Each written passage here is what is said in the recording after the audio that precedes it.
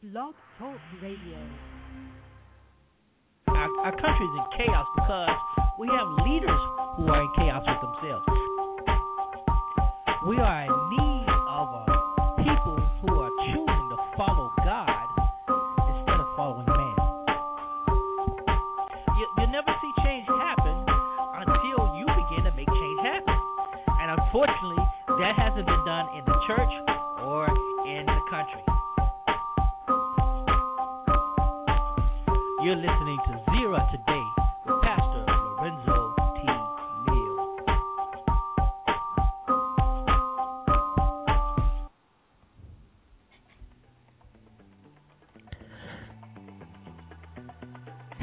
Hello and welcome to Zera Today. I am your humble host, Pastor Lorenzo Neal, hailing from Cajun Land, USA, here to present you with seeds of wisdom, insight, empowerment, and liberation, promoting a knowledge for you that is engaging and transforming. And as our goal, as our job, our whole purpose of being on the air is to empower you to listening, to knowing, being, and impacting the world around you. And as always, you are welcome to join us on this eliminating journey. You can call in 917-388-4293. We have a live chat room going on Blog Talk Radio. Get in on the chat room.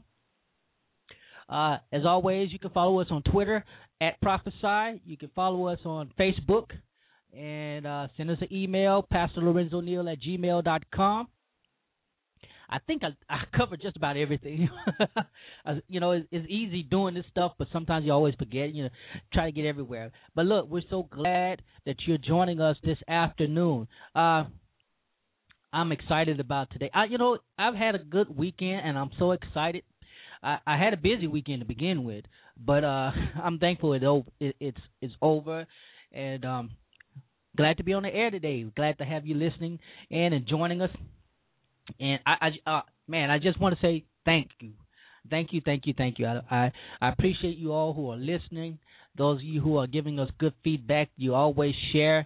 I even had people critique me and tell me how to do a little better, and I love that. That makes me better. So, hey, I'm thankful that you're listening. We're glad that you're joining in, and continue to do so. But I tell you, I'm excited about the show. We have a wonderful show lined up for you today. First hour, we're going to be talking to author and keynote speaker Gary Gray. He is the author of a book called Dads from a Distance, and he's going to be here sharing with us a little bit from the book. I tell you, you're going to love that segment. He's also president of Renaissance Unlimited, and those of you who are looking to expand your businesses or whatever it may be, I'm sure he'll be able to help us out with that also. And in the second hour, we have a wonderful guest, seven-time lottery grand prize winner Richard Lustig will be joining us in the second hour. That's beginning at 7 o'clock Central Time. He'll be joining with us, and he will be sharing some tips. Sharing some tips on how to increase your chances of winning the lottery. So, again, like I say, it's a great show lined up. I'm excited about it. I hope that you're excited about it, and we want to get you in.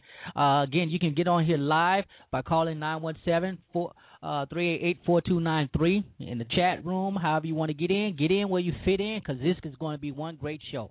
As always, I like to start off with prayer, and after prayer, we'll go into some news.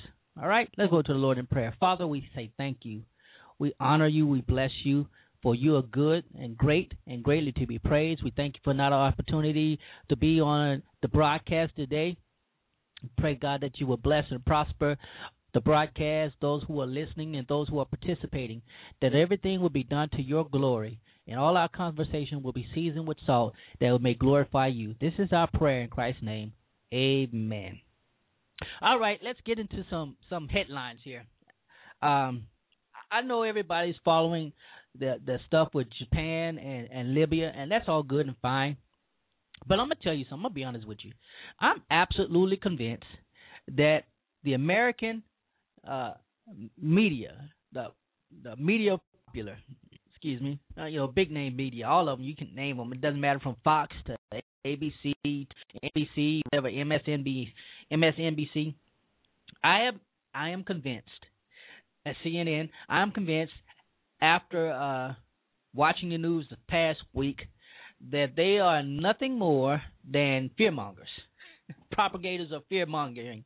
What do you mean by that? What do I mean by that?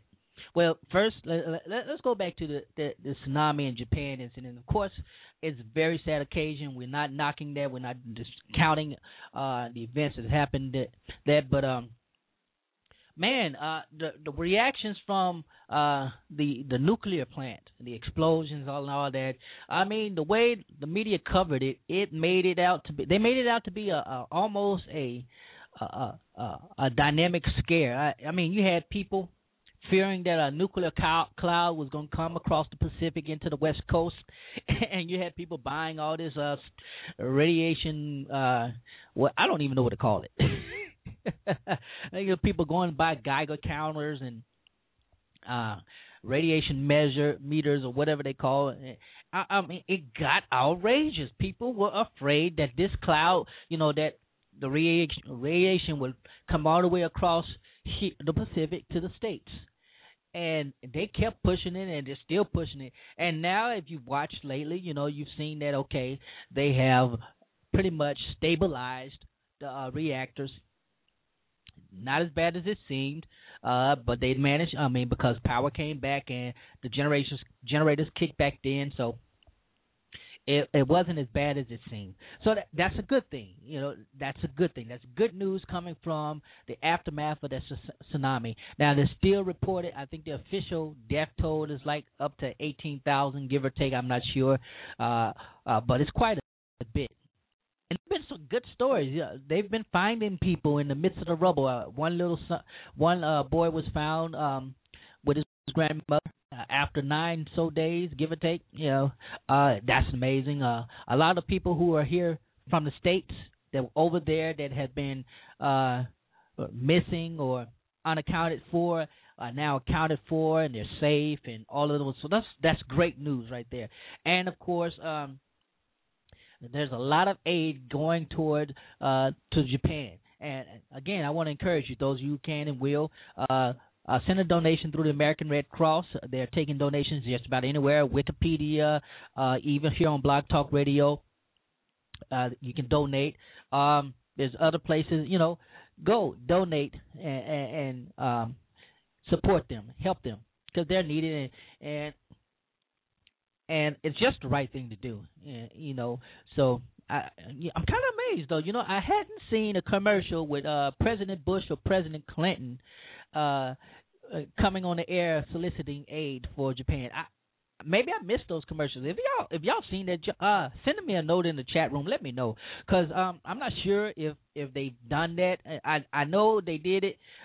Clinton and G.W. Bush. They did a commercial together for relief and for the Haiti earthquake. I can't talk. Haiti earthquake support. But I don't think I've seen that from them. But maybe I missed it. I've had a long week and a long weekend, so I've only been catching bits and pieces of this. And now, the second thing is this whole Libya thing.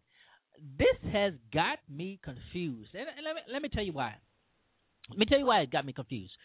First, the rebels, or whatever you want to call them, I don't know what to call them, because I'm not quite sure what it is really. But first they had a little momentum. They were protesting, just like happened in Bahrain and Tunisia and in Egypt, and these folk got out in the streets. And I do know that Gaddafi and his son said that they're going to protest, we're going to put them down. And I'm not sure when, how, but that small little revolt has turned into, at least has been promoted here in the States by the media as a war now, as a civil war. I don't know if it's that bad. I don't know. I've been wondering since all of these things happened at the beginning of this year. I've really been wondering why. I mean, who pushed the button to say start? You understand what I'm saying? Who pushed the button to tell them to start to revolt all of a sudden? And how has it moved so quickly, especially in northern Africa? How has it moved so quickly in northern Africa and places like Yemen and places like Tunisia and places like Libya, where it's been quiet for so long? You know, we've been tolerating them. We've been tolerating Gaddafi and his oppressive regime, and we've been tolerating. And I'm still, you know, I still don't get Egypt, because Mubarak was supposedly one of our strongest allies there in the Middle East, and now he's out. And I'll put it this way: we cannot expect to see exactly what the results of all of this is going to be for a while. So I don't think they're talking about democracy establishing and all that stuff. Now that's not going to happen realistically. Let's be honest, that's not going to happen, not anytime soon. So, I mean, that's just something we have to really be aware of. It's not going to happen. These are Muslim areas, and not Muslim people. Those regimes they all were military, and that's what we see in Egypt. That's what replaced Mubarak. So we won't see the effects of all of this for a while. But that's just me. I just think it is amazing. And, for example, they started how quickly they put into place the no-fly zone over Libya, but all of a sudden now people are shooting down these planes somehow. And you know what's funny? This is really funny to me. France is taking the lead on this. That is amazing to me. Y'all remember what the French did when we went after Saddam Hussein in Iraq in 2003, and in Afghanistan, how they protested, and y'all know they were trying to ban French fries here over in the States. Those foolish people. But hey, I just thought that was funny that the French are taking the lead on this. And everybody's asking the question: where is Obama's leadership in this? He's really not. He's not saying where he stands when it comes to the issue in Libya. And you got of course those on Fox and other conservative venues talking about his weakness, his lack of leadership. And then you have those on the other end talking about his tactic, his cautiousness, whatever you want to call it. Nonetheless, I'm going to be able to say, here's the difference between Obama and George W. Bush. Obama has not stated explicitly whether he is really supporting efforts from the military or the world to either get Gaddafi out of power or to stabilize Libya in some way. He hasn't really directly expressed that. Now he's made before y'all jump on my back, he has made comments, and he has made he's gone before the press and before the people and the public to let them know where we will be doing. But he hasn't explicitly stated his view. If I'm wrong about that, y'all show me, and I'll be glad, much glad to recant that. But that's just me. I'm not knocking President Obama. I'm just saying he's providing those who are his adversaries, those who are out to get him, not just critics, but those who are out to literally get rid of him. He's providing them with unnecessary ammunition to attack him. But that's just my 2 cents. And I'm going to move on to another subject. And this one is... okay, let me get this. I'm trying not to laugh as I do this one. Okay. I was watching the news during the week, and this pastor out of Houston, Texas, refused to serve communion to members of his congregation. His reason? They did not tithe or give their federal refunds to the church. All right, Pastor John Goodman. He's the pastor of Unity Baptist Church in Houston. And he said he refused communion. It wasn't because his members didn't donate the tax refunds to the church. It's because they failed. He says they failed to step up and do what's needed to keep the church afloat. And when he was asked if there were any other members, they got money back or anything, he's like, nobody really sharing. Of course, none of his members are talking. And he went on Fox 26 out of Houston and shared this. And listen, this is the funny thing. When they asked him, he said if he did withhold it, he said he did, absolutely. He said it, he did it. And he said it wasn't because of the tax refund. He said it's really because of internal issues that he didn't want to talk about. And he justified. He said that only about 4 or 5 of his members actually help support the church, and he called the rest of them devils and demons. Oh my God, devils and demons. Let me tell you why this is funny.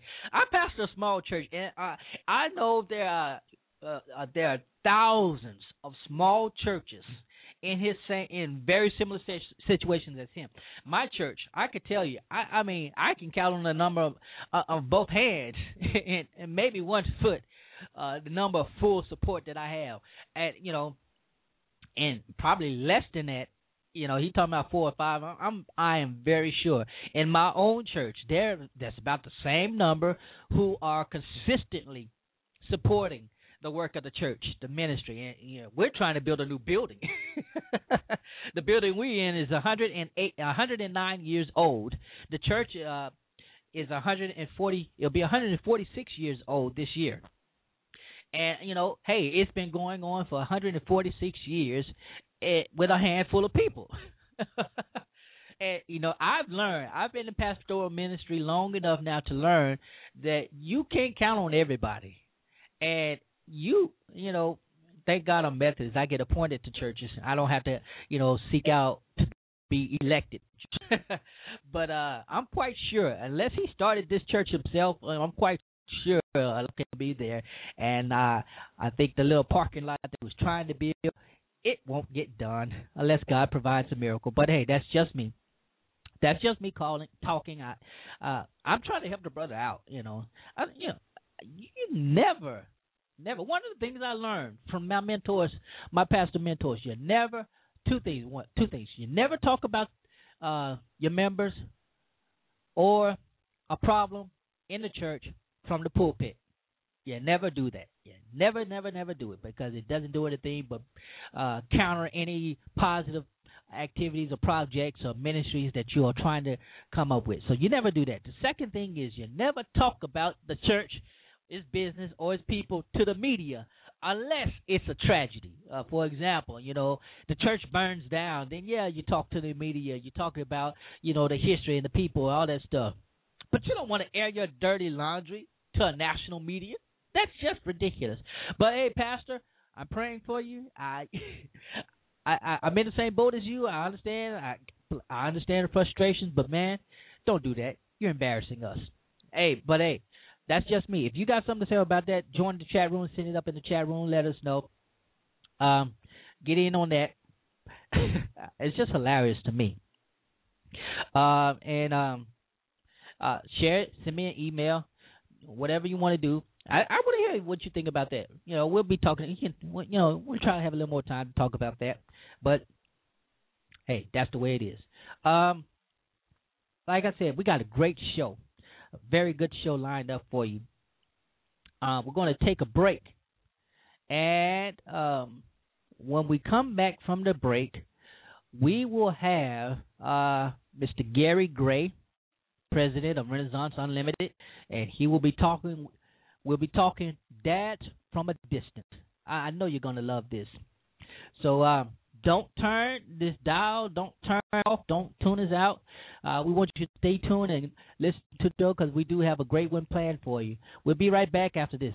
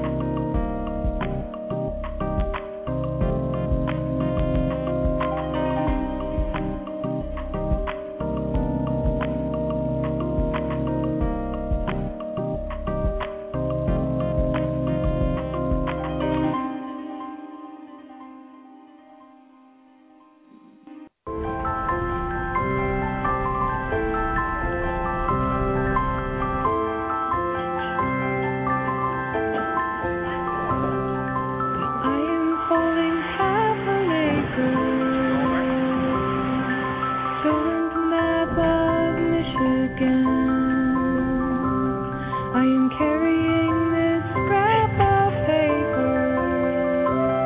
I can crack the darkest sky wide open. Every burden taken from me. Every night my heart unfolding my role. When it's people who do the right thing, they call it being responsible. When it's an insurance company, they call it Liberty Mutual. Responsibility. What's your policy? Liberty Mutual.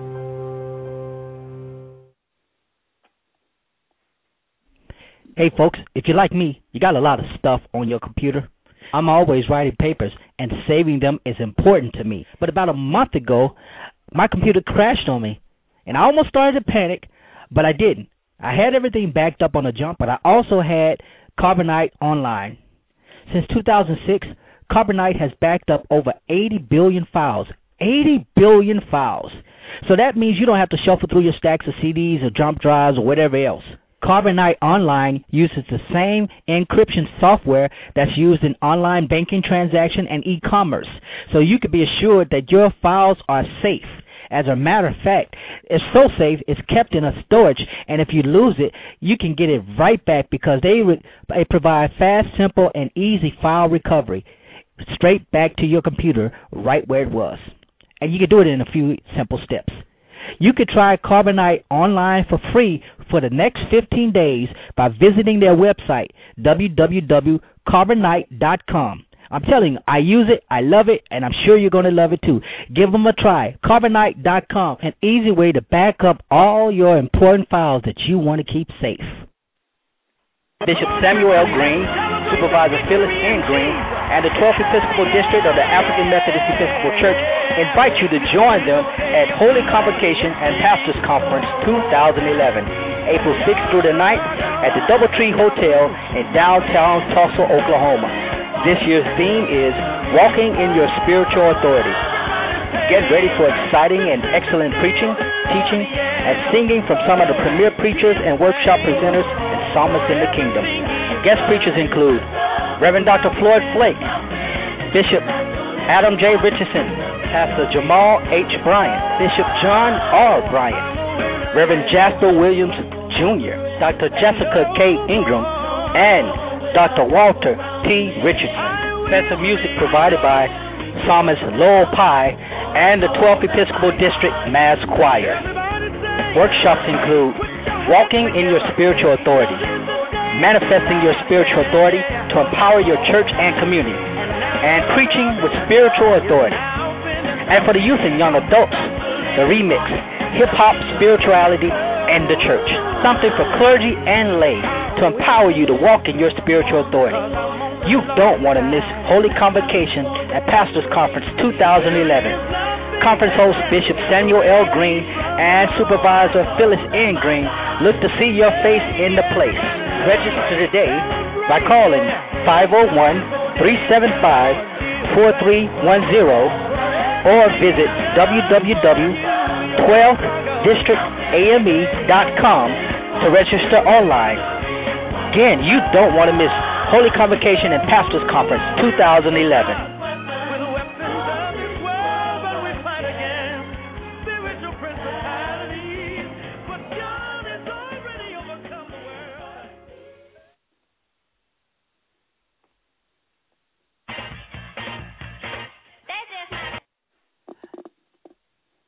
Hello and welcome back to Zero Today with Pastor Lorenzo Neal. Having a little bit of trouble here. Oh boy, I love this. Welcome again. This is Zero Today. I'm your host, Pastor Lorenzo Neal. Gotta love online live radio, live radio, live television, anything, nothing, everything. Look. Anyway, we're gonna be quite this afternoon.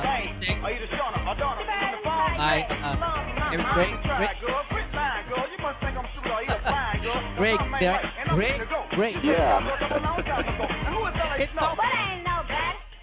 Greg Gray, he is founder of. I'm getting too distracted. He's the founder of Renaissance Unlimited. and he's also the host. He's also the author of Dads from a Distance. Did I get it right? You did indeed. I think I got a little too excited during the break. Oh, okay. Thanks for having me on. Man, I'm excited. I'm so glad that you joined us and today. And I did this last minute. And I really, really appreciate you when I say last minute for taking my invitation and coming on. I tell you, I just want to thank you. So, what I want to do, I want to take this time. I want you to tell the audience a little bit about yourself. Okay. Who you are, what you do, and then we're going to get into the book. Because I tell you, I love the book. I read it again. Excuse me. I read it again, and it's something I think is phenomenal. So you go ahead. Tell us a little bit about yourself. Okay. Well, again, thanks a lot for having me on the show. And sometimes things that happen at the last minute happen exactly the right way. So I'm thrilled to join you. Just a little bit about me. And it's actually not going to be totally in sync with the book, but it'll come together in a moment. I actually own a seminar and speaking firm, as you mentioned, called Renaissance Unlimited, and we do seminars and on leadership and communication and customer service and all that good stuff. And for years, I've had a lot of clients and customers encourage me to write a book. And for those folks that are listening, if you've ever tried to write even a term paper, you have an idea about how difficult it is you to don't write have a to book. remember. Yeah. I just finished my thesis. Okay. It's one of the hardest things I've ever done. But what was interesting is the book that came out of my fingers had nothing to do with leadership or communications or customer service per se.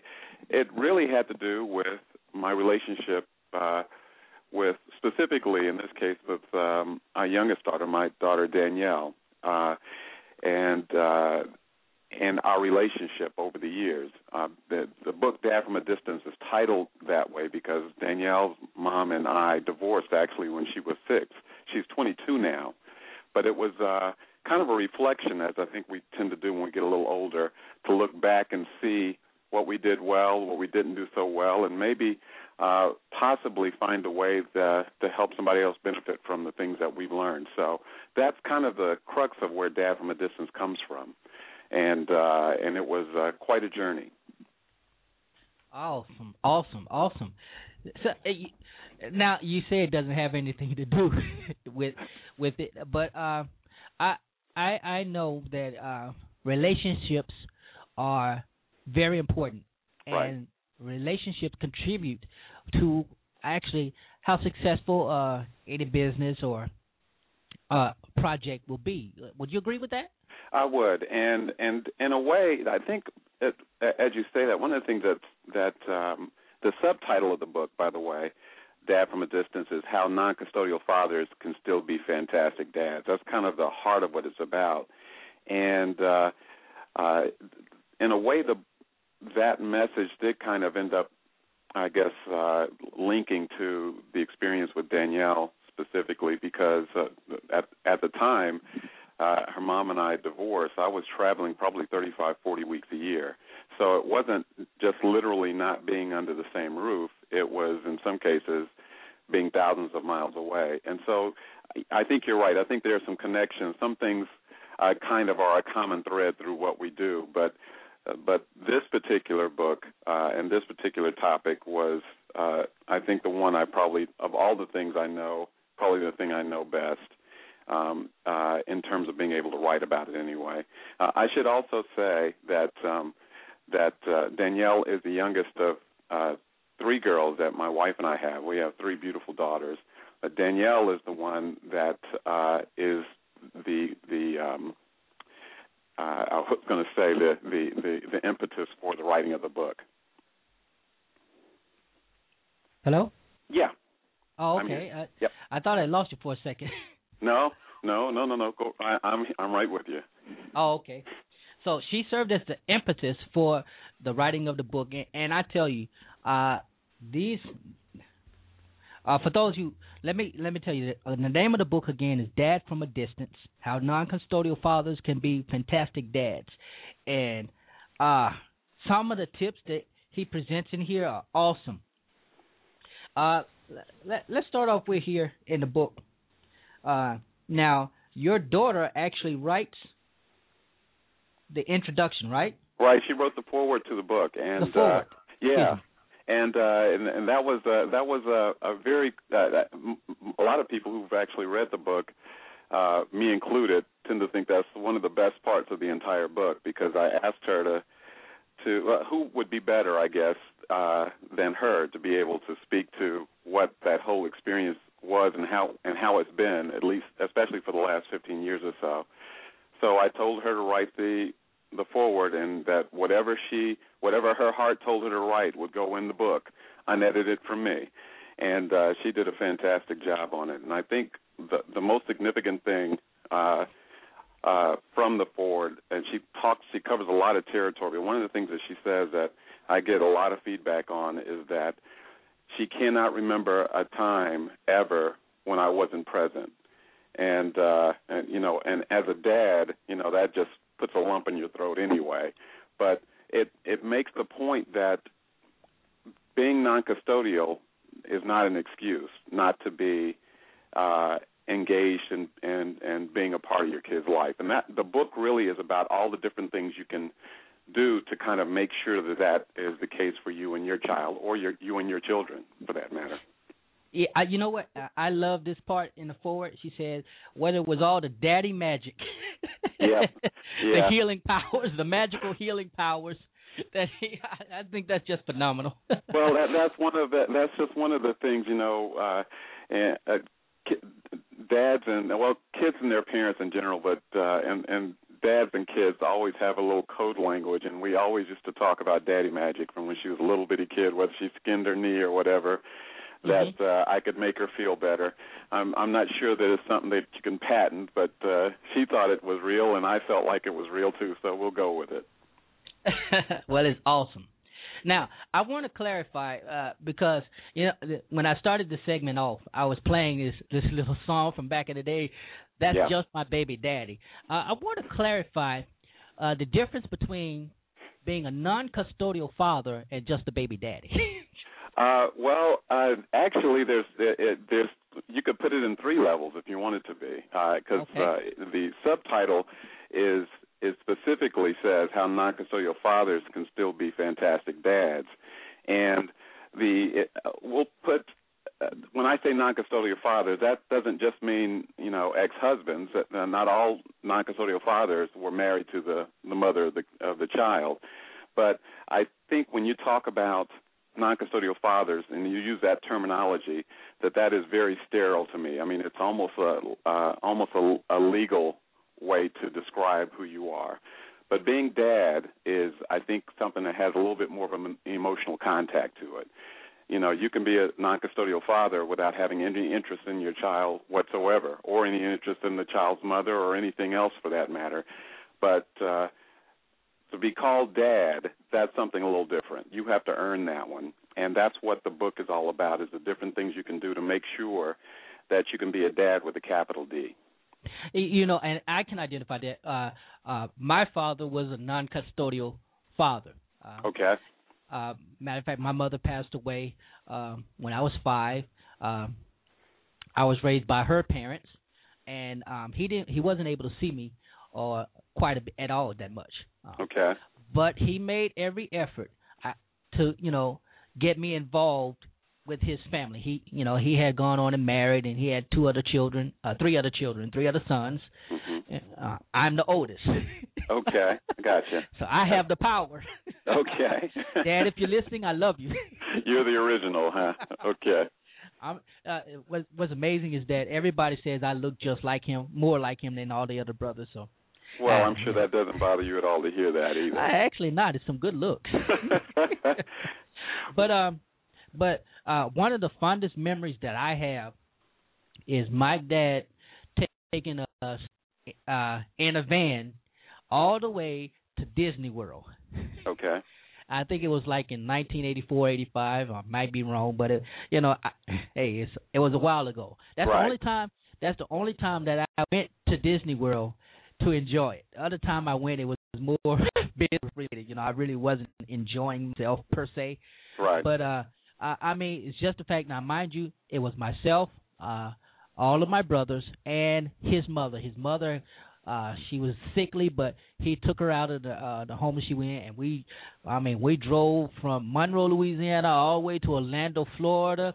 We got to, and what I really love is he took us to a drive-in movie theater, and we watched The Last Dragon with Bruce Leroy and all that. Well, you know, what you're describing and what you're talking about, and the emotion that I can hear you describe it with, really speaks to, I think, what the key point is that those moments are very significant, and they're not fuzzy memories. I'm guessing for you they're very clear. You remember a lot of the details about, you know, the time you spent together, and I think that's I think finding a way as especially if you're a non-custodial dad, to be able to create those moments is not an impossible thing. It's not easy necessarily, but it's not impossible. And I think if you have made the commitment that that's what you're going to be, because I think that once you become a dad, I can't think of any job that's more important than that one, quite frankly.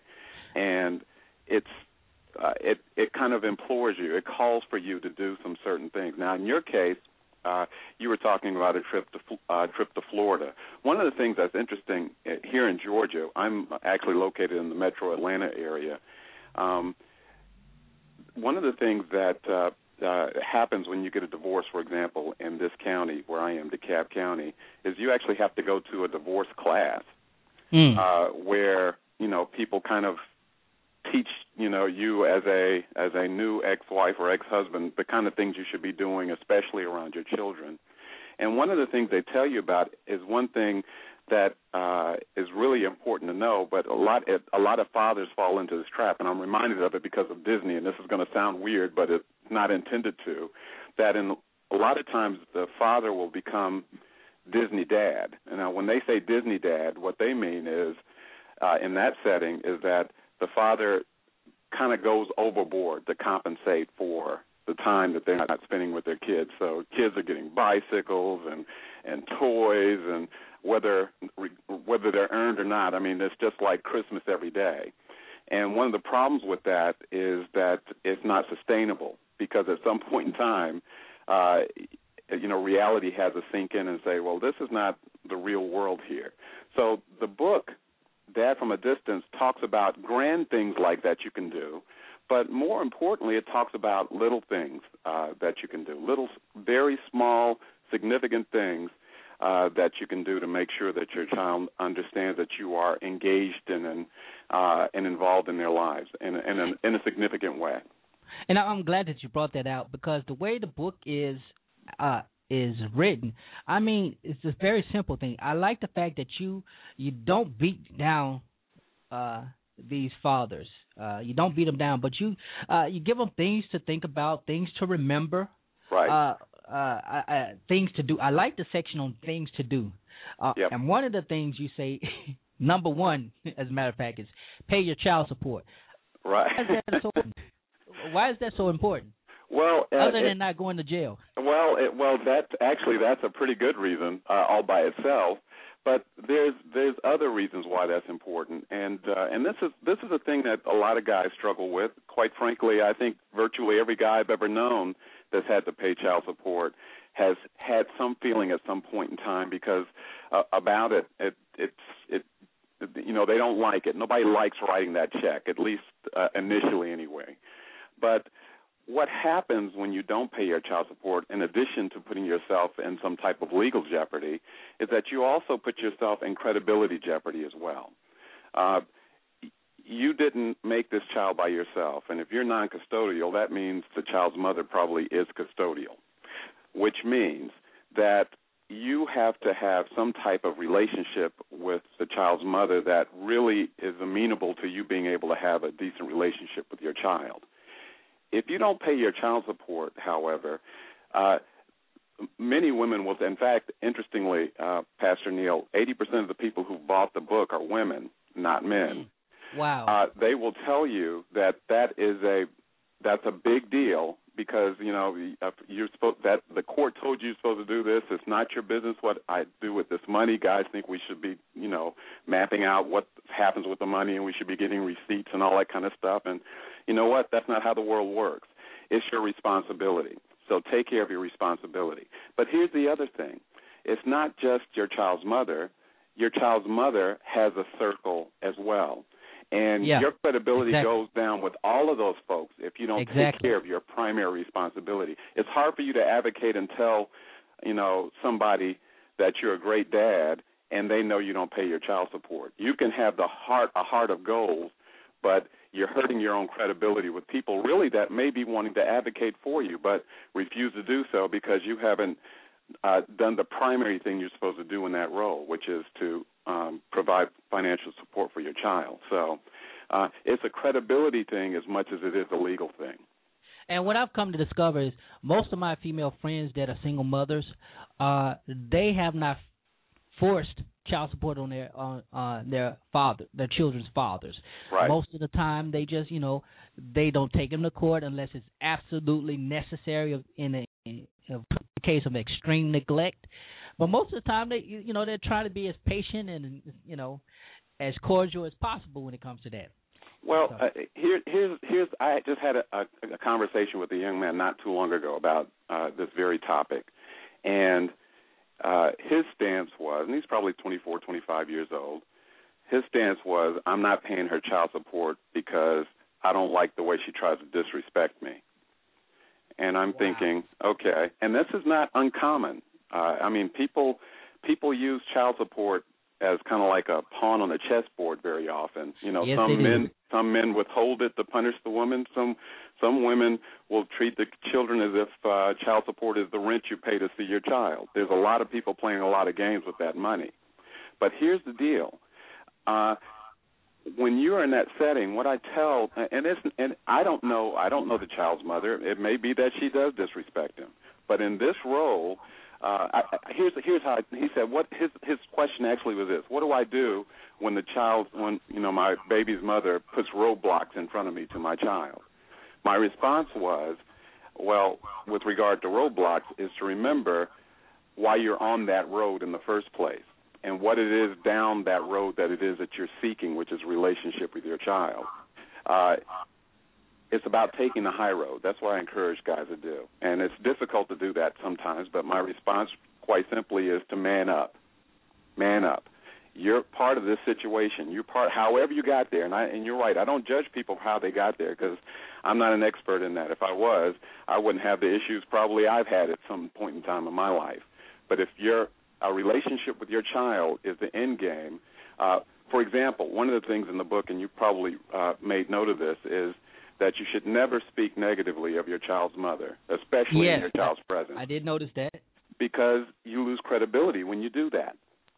You lose credibility when you do that. And you also... with the child and the mother. Absolutely. And let's say that the child's mother is not fond of you, to put it lightly. And the child hears you saying things about their mother. By the way, the easiest way to get in a fight in school, I don't care where you are in the world, is to talk about somebody's mama. Talk about somebody's mama. Right. So starting with that, right. But if the mother is saying things about you in terms of you not being a good person and the child hears you belittling the mother, then really what you've done is validated what the mom has said. Exactly. Kids are very smart. That's what I've learned over the years, is that they can make pretty good sense of stuff. So if you take the high road, if you're respectful of the child's mother, especially in the child's presence, then you may actually be inoculating your child from some of the negative messaging that's coming toward them about you, because it doesn't add up. If I'm an ogre and a mean person, supposedly, but my child only sees me being kind and respectful, including being respectful of the mother, then that doesn't add up. And so, but this also kind of, I think it's really a point of just being a quality person. Yes, exactly. Just be respectful. I want to bring up something here. In the book, you write two things that I really like, 2 points, two things to do. Both of them deal with teachable moments. First, you said, when a child does something worthy of praise, praise them and make it a teachable moment. And then the second one you say is when you have to correct your child or offer a critique, make it a teachable moment and not just a reprimand. How important is that? Oh, it's hugely important. In fact, that piece of it, ironically, is one of the things I teach in some of my leadership seminars, even when I talk to managers and supervisors about, employees, is making these moments teachable moments. When your child does something that's worthy of praise, that's a good thing. And you want your child, given a similar situation, to make a similar decision. But if you don't make it a teachable moment, it's hard for the child potentially to be able to figure out. I gave her a hug for it, and I gave her a kiss on the cheek, and I said that was wonderful. But unless she knows why it was wonderful or what impact this behavior had that was wonderful, then she's just waiting for me basically to praise her. But if she understands what it is that she did and what impact those things were that she had when she had whatever the behavior was, then it makes sense to her that when I do this, it equals this. That is why this is good. Now I understand why Dad praised me for this, because it's cause and effect. The same thing if there's something that the child does that where correction is necessary. And I'm not going to tell people, how to discipline their children. I'm sure that folks listening on this broadcast have had everything, the full range from timeout to a switch in the backyard. Okay. Don't want to get into that. Right. No, that's a different conversation. But what we do want to make sure our children know is if they do something that we know is improper, we need them to know why it's improper and what it caused in terms of the behavior. That's what I mean by teachable moment. And that's conversation, which is communication, which is one of the most powerful things you can do, especially as a non-custodial father, is to have quality conversation with your child. Sometimes non-custodial fathers, this one included at points in time, by the way, are hesitant to address things that we don't think are proper because, you know what, my time is limited. I only get my child every other weekend. I only have her for 2 days. I don't want to say something that's going to mess up the whole weekend, and she's not going to like me for the next month, and yada, yada, yada. Well, you know what? You're a parent. Man up. You're supposed to say the things you're supposed to say as a parent to make sure that your child has the appropriate guidance and the appropriate view and behaviors in life. And so, and almost everyone that's gone that road, for those folks that are listening that are younger to the broadcast, everyone that's gone that road, at some point in time, that child does circle back around and pulls you to the side and says, you know what, I am really glad you told me that. Even though they might not have liked it then, but parenting is not always about being your child's buddy. It's about being your child's parent. And making those kind of moments, teachable moments, are critical to that. Exactly. There's a couple of other things, and then we're going to have to wrap up because we get ready to go into our second hour. Okay. And again, guys, if listeners, if you want to get on and you have some questions you want to ask Greg here, call in 917-388-4293. Send it in the chat room. You can get in the chat room and ask a question there, or send an email, however you want to do it, quickly. Yeah. But if you have a question, he's going to be on here for a few more minutes and answer your question. But there's a couple other things here in the book that you make mention of. I like this. You say attend a place of worship together, attend every graduation ceremony, and this is what I really love. Help your child shop for their mom for significant gift-giving occasions, like Mother's Day, birthday. Absolutely. Why is that important? How will that give a light on that? Well, how is that a good thing? Well, I can tell you for a lot of guys it would be a difficult thing, but it's a good thing because your child wants to be able to celebrate their mother and the significant events in their mother's life, just like you want them to be able to celebrate those moments for you.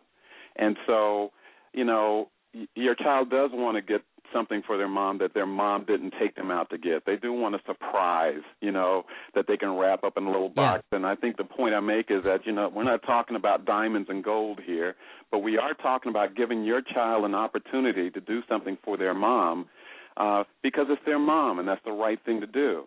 And by the way, guys, it doesn't Absolutely. matter. It doesn't matter whether your mom does the child's mom does the same thing for you. Stop playing chess with this. It doesn't really matter whether the mom goes and does the same thing. That's not the point. This is not a quid pro quo kind of, tit for tat kind of thing. It's just the kind of thing that says to your child that your child is important and that the relationships that are important to your child are also important to you. Pastor Neil, one of the as good as it may get in some situations is for the mom to say, you know what, he was a lousy husband or he was a lousy boyfriend, but at least he's a good parent to his child. That may be as good as it gets, and you know what? That's okay. And I want to do a shameless plug here, too, because I know we don't have a lot of time left. But hey, I was about to give you time to go. Absolutely. But I want people to know that we've just talked about, you and I have just covered maybe, half a dozen ideas of the whole section that you and I talked about in pre-show planning about, dad from a distance meals and all these other kind of things. There's literally dozens and dozens of ideas, most of which cost almost nothing to do. And they're all available in the book. And the book, again, Dad from a Distance, just go to GregGray.com, GregGray.com, and there's a little red Greg store link there. Click on it, and we will. You buy it, not only will we send you a copy, I'll send you an autographed copy as well. For those of you who are Kindle users, you can actually download the book. It's available on Kindle now, too. So we want people, and if it's not for you, buy it for somebody that you know. There's someone, because guys probably not going to buy this book because we don't like to even ask directions when we're lost on the road. Exactly. Okay, so help a guy out that you know that could probably be a little better at this role than maybe he is right now, and gift it to him, and gift it to a couple of them, because it's important. All kids deserve a great dad, even if that dad is a dad at a distance. But for some of us, it's not that we don't want to be, and quite frankly, in some cases, we just don't know exactly how to be. This book is about how to be and things you can specifically do. And I'm going to second that because I have read this book twice already. And he mentioned something, and I want you to touch on this, Greg, if you don't mind, the meals. Right. Oh, man, I loved that section of the book. And I really want to tell you, I want you to tell us, how did you come up with that section, and why is it important? Well, I have to give a shout-out to my wife on that one. My wife is a very intelligent, beautiful lady, and she made a point. She said, when you're talking about this, one of the things that all kids, especially when they're visiting their dads and their dad's not custodial, all kids in that situation have the common joke of going to their dad's house and there's nothing in the refrigerator, and we go to the grocery store on the way to his house after he picks us up, that kind of thing. And for a lot of single dads, we're not even certain that the appliances in our kitchen even work, because a lot of us haven't even ever turned on the stove. And we're always doing takeout and, and all this other kind of stuff. Too. Yeah, well, I'm sure it does.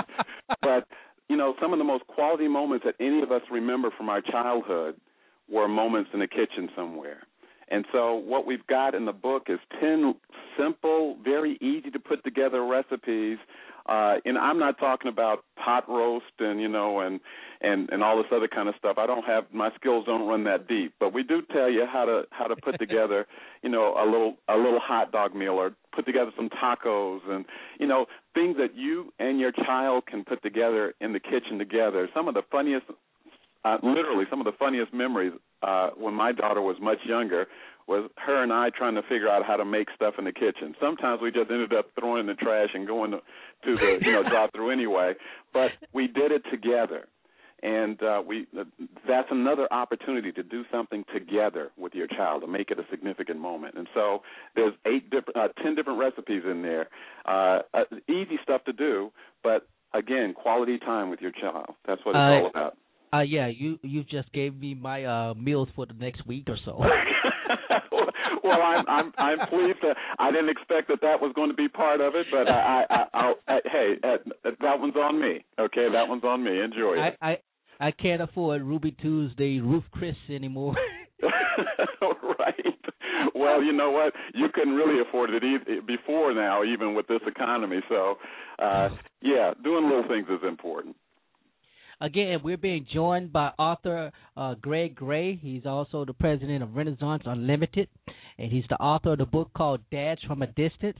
And tell them one more time where you can get that book and learn anything else. Go ahead, Greg. Tell them. Absolutely. GregGray.com, GREGGRAY.com. Just go to my website, and you'll see a little red store tab right at the top of the page. Click on it, and you can do PayPal, credit card, whatever you want to do. And, again, when you buy it from the website, we will send you a signed copy of the book. And if you want it signed to someone in specific, there's even a way to let us know that as well. We do that all the time, and we're happy to.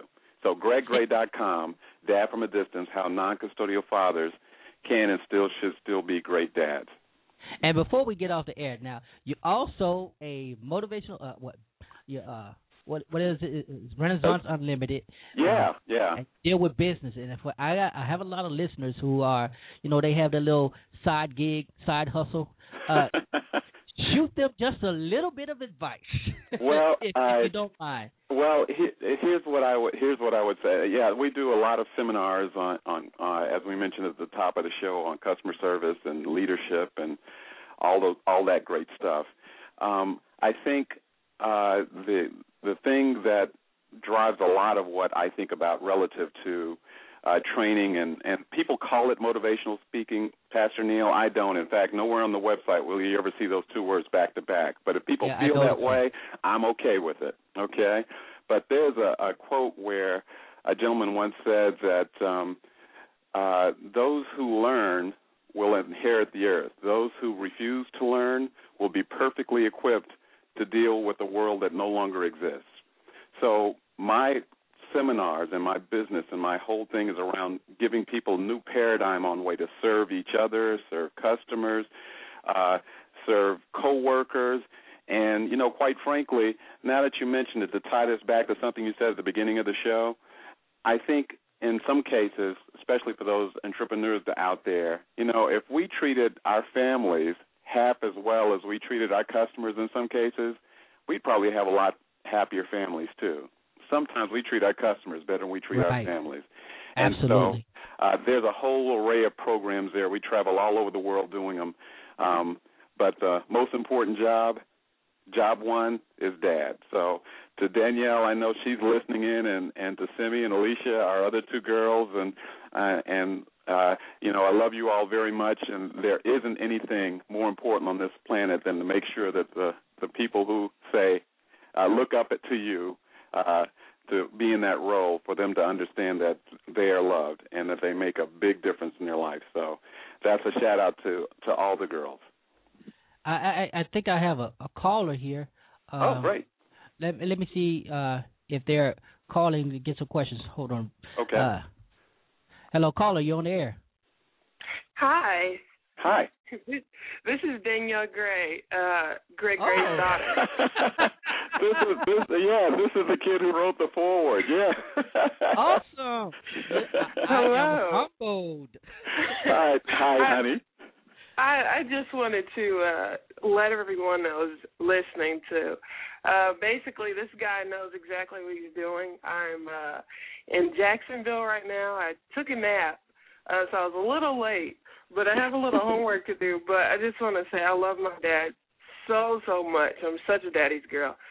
22 years old, and don't mind saying that that's my best friend. So for everyone that's listening, I think that's whatever this guy says. I didn't hear all of it, but I'm sure it's right.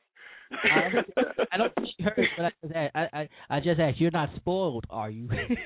Oh, no, of course not. This might help. This might help.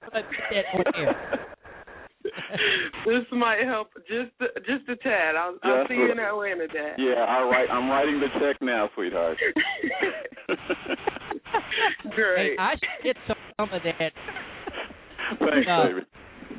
Danielle, I thank you for calling in on the show, and your words in the forward were very, very great, inspiring, and most.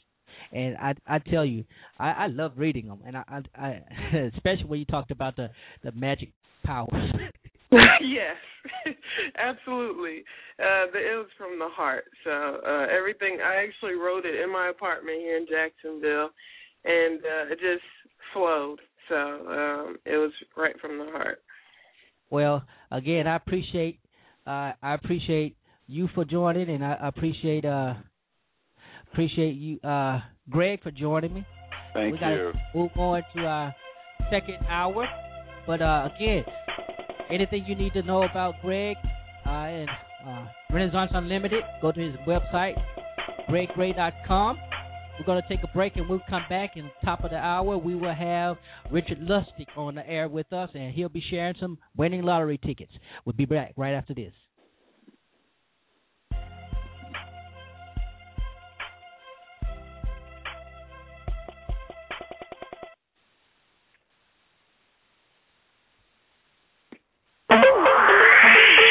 Sowing seeds of wisdom, power, insight, and liberation. Promoting knowledge that is engaging and transforming. This is Zera Today with Pastor Lorenzo Neal.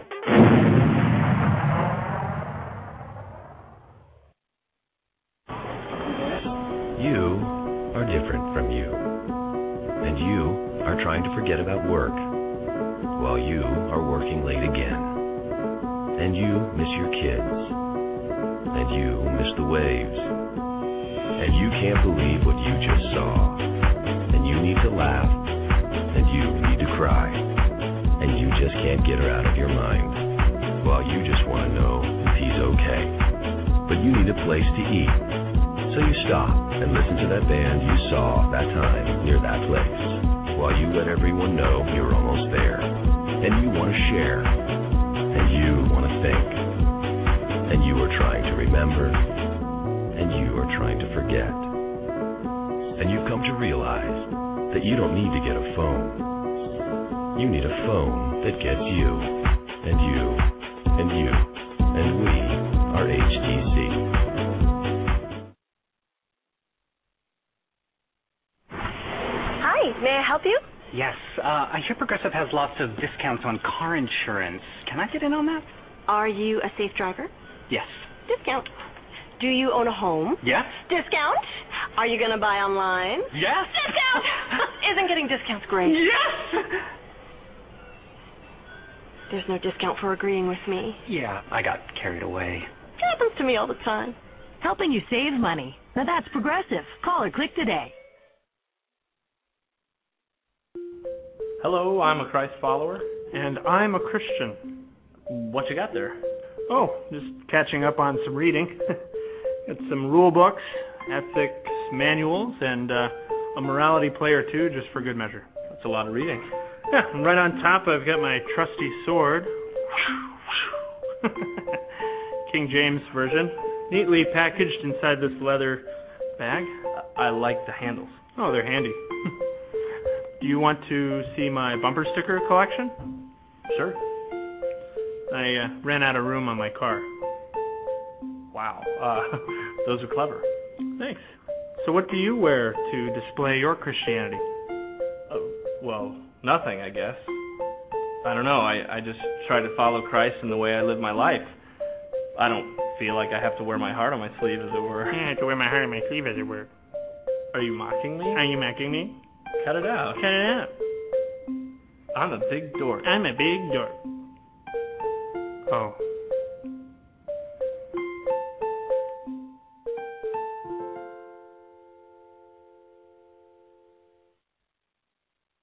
Thanks to the Venture Card from Capital One, we get double miles on every purchase, so we earn the trip to New Orleans twice as fast. We get double miles every time we use our card. No matter what we're buying.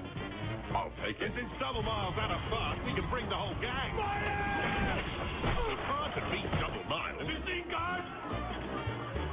Get the Venture Card from Capital One. Money Magazine's best rewards card if you aim to rack up airline miles. What's in your wallet?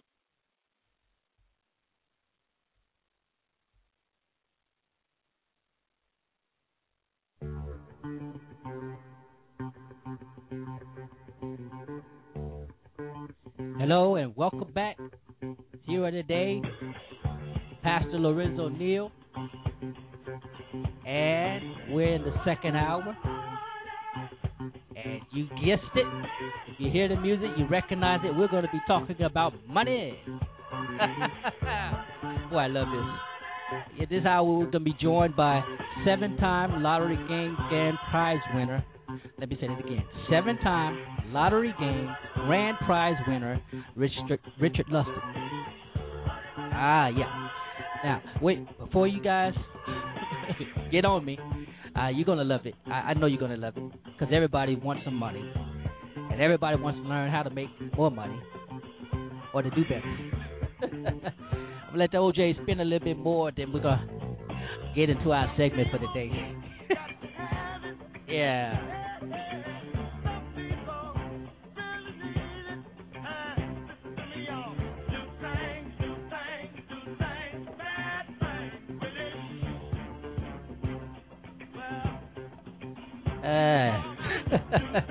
I think that's...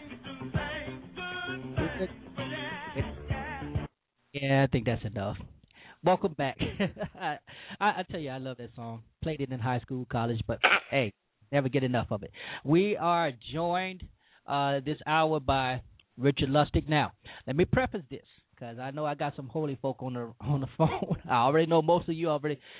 Don't be trying to act too holy because I know most of you had bought a lottery ticket at least once in your life. And yes, raffles count. So if you bought on a raffle ticket, that counts. No, I'm just kidding with you. I just get over yourself. I'm really glad to have this guy on.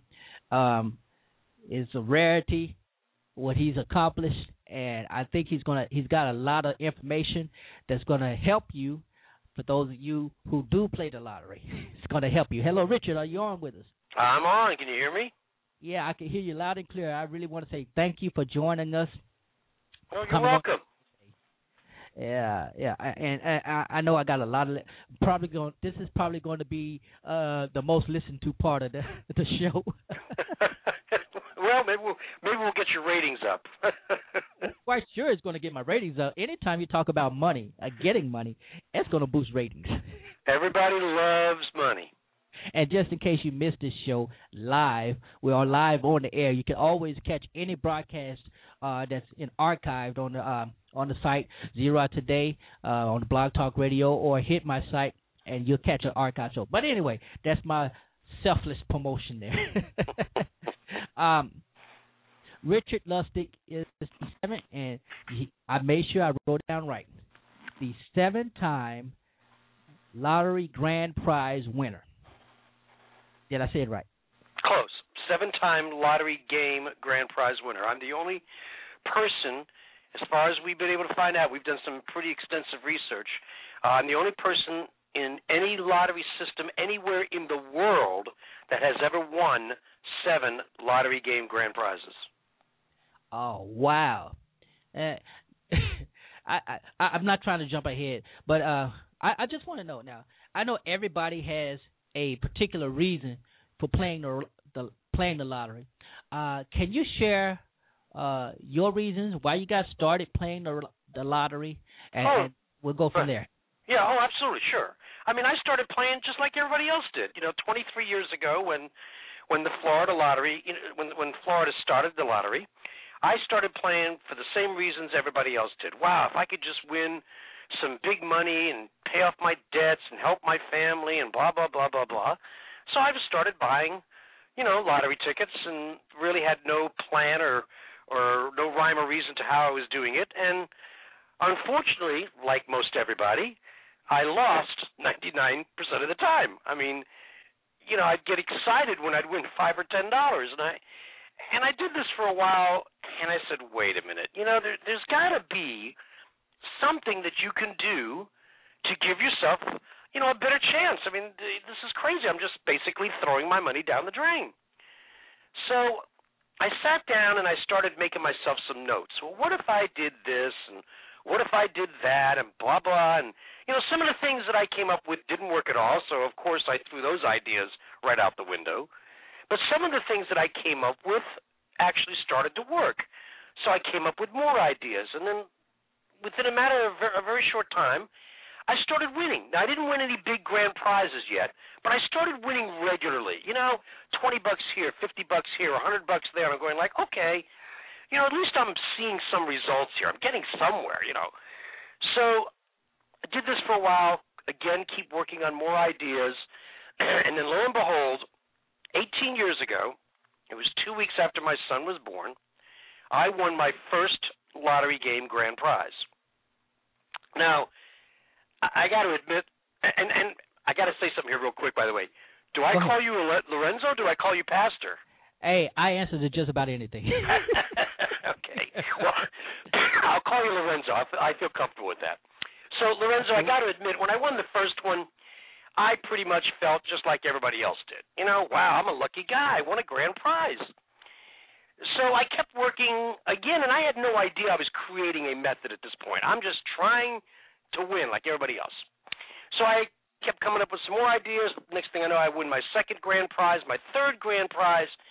Well, by the time I won my fourth lottery game grand prize, that was when I realized, okay, I actually have something here. I have a method. This is working, obviously. I mean, I didn't know anybody that ever won one, myself personally, though I'd heard of people who had won, but I'd never heard of anybody winning 4 times. Nobody else believed me. Everybody else said, you're just a really lucky guy. You won 4 times. And I said, okay, fine, whatever.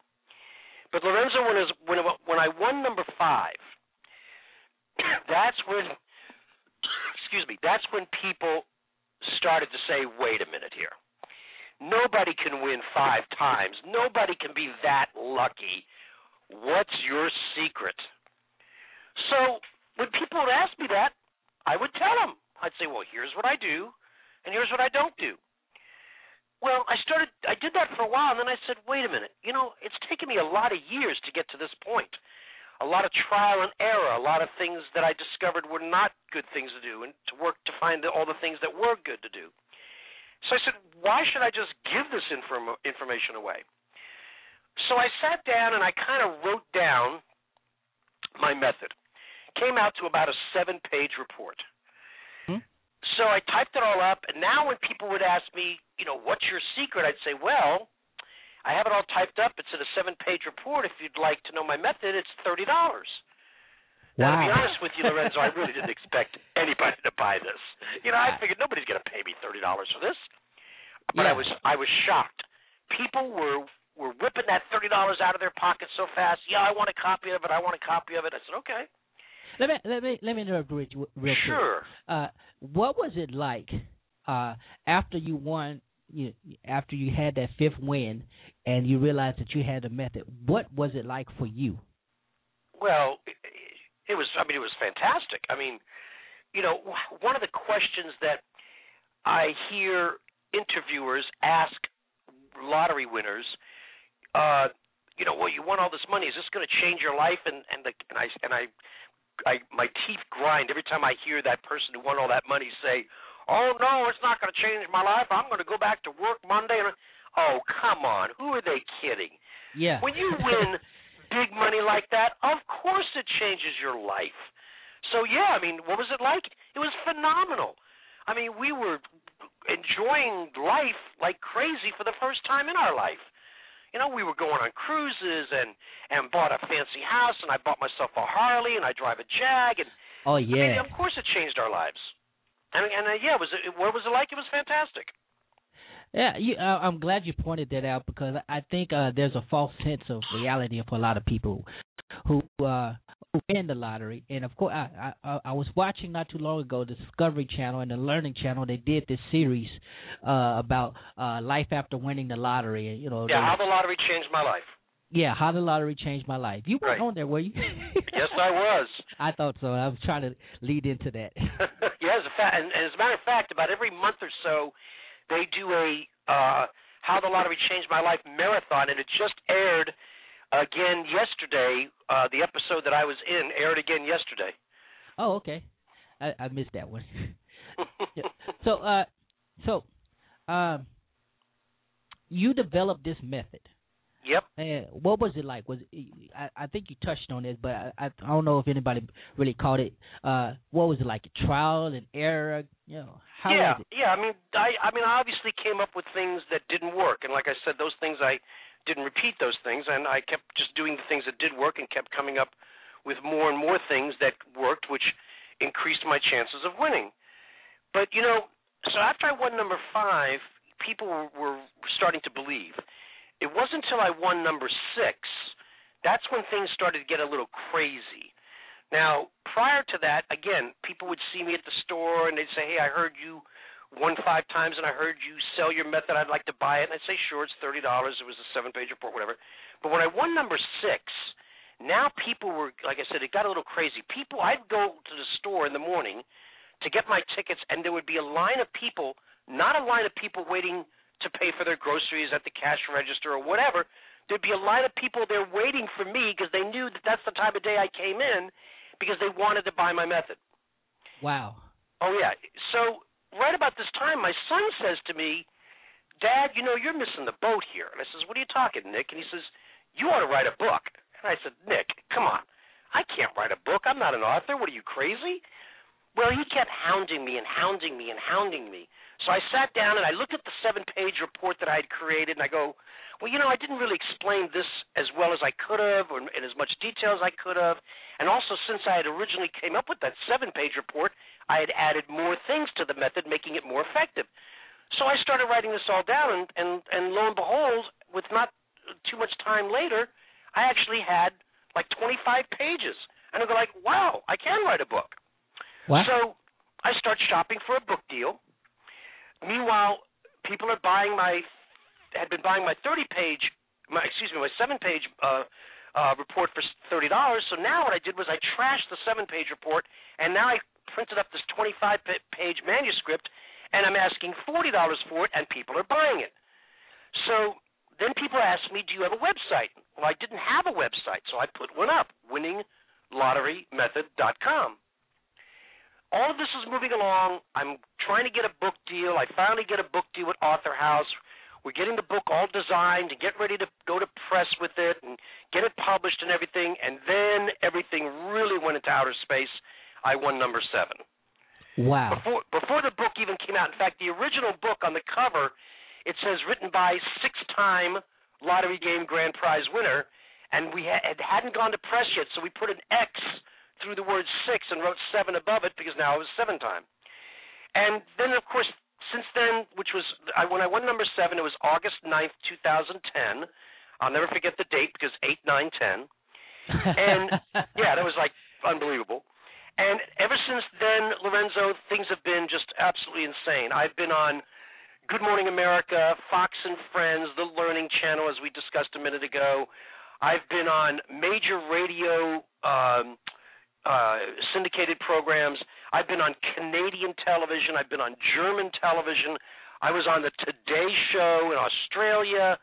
I mean, it's just been a wonderful experience, a wonderful ride. And my book is selling. Of course, now the book came out. It's been published now, and it sells for $40. And in the book, I get orders from all over the world every day. I mean, South Africa, the UK, Australia, Canada, I mean, you name it. In fact, as we just mentioned also a minute ago, the Learning Channel ran the episode again that I'm in yesterday, and I'm not always aware that it's going to run, but I always know when it has, because sure enough, right after it airs, click on my email address, I get book orders. Yeah, so, yeah, I can fun. imagine. Yeah. Now, I don't want to play.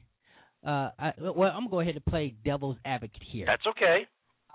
Now, Richard, you're making this claim. You're making this claim that this method works. It's worked for you, obviously, because you've won 7 times.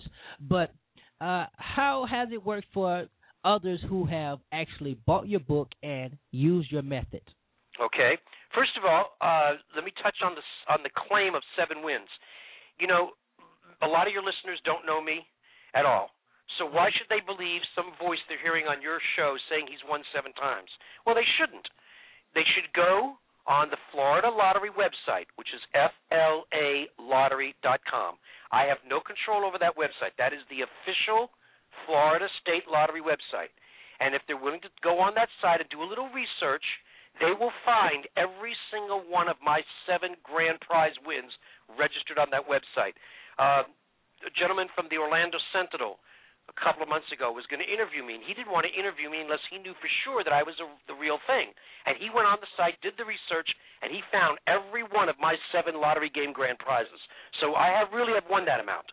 Now, to address your question, I have had many people, and I mean many people, too many to even keep track of anymore, who have contacted me and sent me emails. Richard, I can't believe it.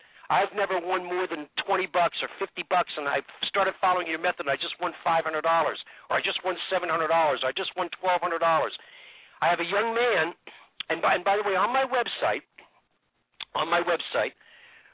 there is a page called What People Are Saying Who Have Bought My Book, or something to that effect. And if they click on that page, there are testimonials from people. These are real testimonials from real people. These aren't things we just made up to sell books. And I have a gentleman. His name is Jason. He lives in Kansas City, Missouri. He followed my method and won $10,000. And again, his testimony was on my website. There's a young couple in Tampa, Florida, who followed my method and within 3 to 4 months hit a $2 million jackpot. And again, that's on my website. Awesome. Another question I have. I think a lot of people wonder this. Why? You may not be an expert, but maybe you can share. Why does it seem like most of the people who win the lottery are poor or struggling? They win it right when they need the money, and then afterwards they lose the money. Well, there's probably many reasons. There's 2 major reasons that I see. First of all, unfortunately, people who did not have a lot of money and then win a large, substantial amount in a lottery game do not know how to handle it. And they unfortunately go crazy with it. And they blow it all, buying fancy houses, fancy cars, whatever, giving it away, do this, do that, whatever it is. They don't know how to. I don't care if you've got a little money or a lot of money, you still need to learn how to spend it and how to save it and how to budget. And unfortunately, these people all of a sudden get this huge amount of money in their possession, and they have no idea how to deal with it. And the other thing is, what people don't realize is that when you win large amounts of money in the lottery, you have to pay taxes on those wins. Now, in most cases, I'm pretty sure from what I've been able to find out so far, most states are the same. If you win X amount of dollars, whatever that figure is, that they take taxes out of your money before they give you the balance. Well, in most cases, they take out like 28%. But depending on how much you win, it could put you in a higher tax bracket. You could be in a 30, 35, maybe 40% tax bracket. Come April 15th, guess what? You're going to owe that additional percentage that they didn't take out. If it puts you in a 40% tax bracket and they only took out 28%, you're still going to owe 12% of the original gross amount. If you won $1 million, that's $120,000 you're still going to owe, okay? So people don't realize that. So I tell people all the time, when you win large amounts of money, whatever they take out an additional 10, 15% of the original amount and put it away. I don't put it in a savings account, put it in a money market account. I don't care if you stuff it in your mattress, but put it away. Make believe you didn't get it. You didn't have it before. You're not going to miss it. So make believe you didn't get it. And now come April 15th when you file your taxes, and if you have to pay additional taxes, you've got it there to pay. And that's what happens to a lot of people too. Come April 15th, they file their taxes. Now they owe all this money, and they spent it all, and now they end up going bankrupt. Yeah, exactly, and they end up being on television, and we hear that sob, or they go on Oprah. Well,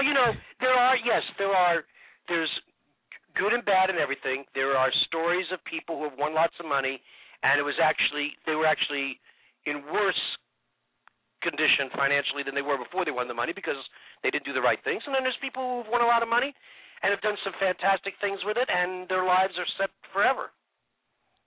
Exactly. For those of you who are just joining us, we are joined by 7-time lottery game grand prize winner Richard Lustig, and he's the author of the book Learn How to Increase Your Chances of Winning the Lottery. And let me ask this question: what can they use your method for? What kind of games? How can they use it? Okay, there are two basic types of lottery games. There's your numbers games, like in Florida we have Fantasy 5, Mega Money, Lotto, and Powerball, which is a multi-state lottery game. There's another multi-state game out there called Mega Millions. I'm familiar with that one. Pardon? Yeah, I'm familiar with both of those. Okay, there you go. So every state has numbers games, and then there are also scratch ticket games. And my method covers both of those types of games. There is a way to increase your chances of winning in both those types of games. Okay. This is what we're going to do. I want to know if you don't mind sharing just a little bit. Don't give everything away, because I want you, my listeners, I want you to go and order the book. If you really want to know, get the book. Okay? But we're going to take a break, and I want to know, when we come back from the break, do you mind sharing maybe a couple of tips for our listeners? Absolutely not. I don't mind at all. Okay. We are going to take this break, and when we come back, he's going to have some strategies for us. Be right back.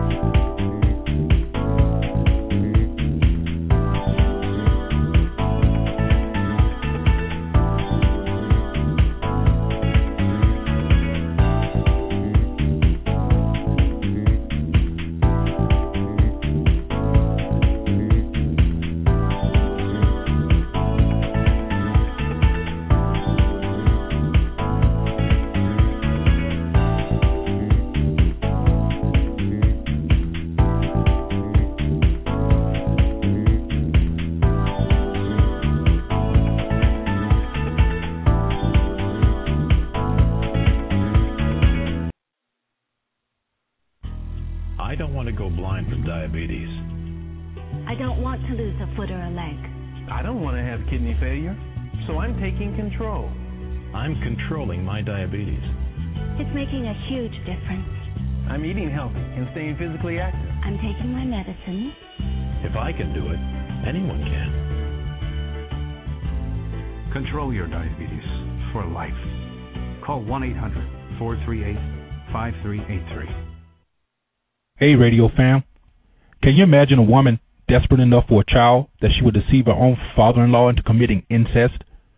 How about imagining having husbands so wicked that even God kills them? Can you imagine a prominent family covering up secrets dangerous enough to destroy their wealth and legacy? If this sounds like something ripped from the headlines of the day's Rich and Famous, it isn't. It's the story of Judah and Tamar found in Genesis 38. This biblical story shadows much of what's really happening in today's family. In his book, A Breach in the Family, Pastor Lorenzo Neal uses this biblical story to address many of the issues today's families face. He talks about how much family matters can be detrimental to becoming the kind of family God created. He talks about secrets of the breach that can lead to secret rules and behaviors that go on for generations. Despite it all, God does give a way to repair the breach in the family and leave a lasting legacy that cannot be erased. Order your copy today of A Breach in the Family by Pastor Lorenzo Neal on Amazon, BarnesandNoble.com, and other retail outlets. And for a limited time, you can get your copy for a special discounted price by visiting www.zerapublishing.webs.com. Get your copy today and be blessed. When mucus settles into a child's chest, the congestion isn't much fun. This is gonna be so cool! Junior! Huh? This is great! Like father, like son. New Mucinex Mini Melts. The quick-melting, great-tasting way to break up mucus that causes kids congestion. Whoa! I was just getting started! Feeling better? New Mucinex Mini Melts. Need a painter? Mucinex in. Hi. I'm looking to save in insurance. You don't want to deal with a lot of flippity-flab or mumbo-jumbo. Sounds like you need to name your price. No gobbledygook. Never. Do I still get all the dag-nubbit coverage I need? Sure. We give you a quote, and you can adjust your price up and down to find something that works for you. This thing is Okie McSmoky Skiddly-Doo. Great! I think? Biggity. Oh, still not sure. The Name Your Price tool, only from Progressive. Call or click today.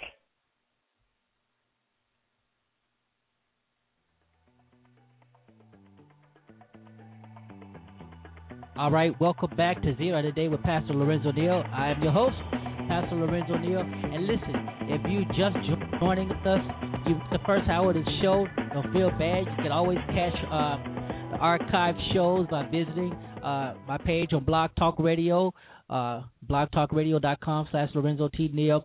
And you can also visit Lorenzo T. Neal, ltnealministries.com, and you can catch an archive show there.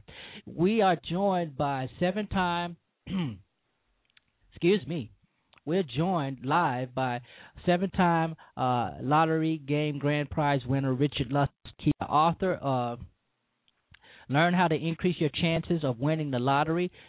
He's been sharing with us how he got started and all those, a whole lot of information. And again, if you missed it, you can always join us. Richard, you still with us, right? I am still with you. All right, we're glad. Now, before we break, I asked Richard if he didn't mind sharing just a little bit, some of his tips to our listening audience. So, Richard, I'm going to turn it over to you, and I'm going to let you share some tips, strategies, however you want to do it, man. Go ahead. Okay. The first thing I want to actually, this isn't something I normally give out, but I'm going to give this out because of what we were talking about before the break about how people don't sometimes know what to do with the money after they win and what happens to them afterwards.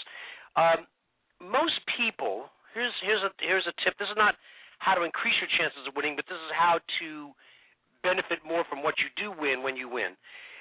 Most people, when they check their tickets, whether it's a scratch ticket or a numbers game, it doesn't matter, and their ticket is a losing ticket, most people throw those tickets away. Well, it's a losing ticket. It's no good. Throw it away. Right. That is wrong. Your losing tickets also have value.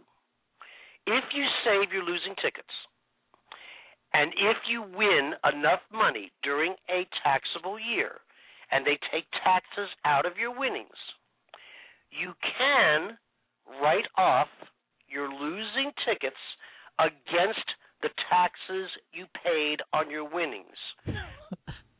Wow. Most people don't know that. I had no idea about that. Yep. Now, you need an accountant because he's going to be able to tell you if you won enough money and if you had enough taxes taken out and if you have enough losing tickets. But if you do qualify under those three things, you will get back some or all or a major portion of the tax money they took out of your winnings. So keep your losing tickets.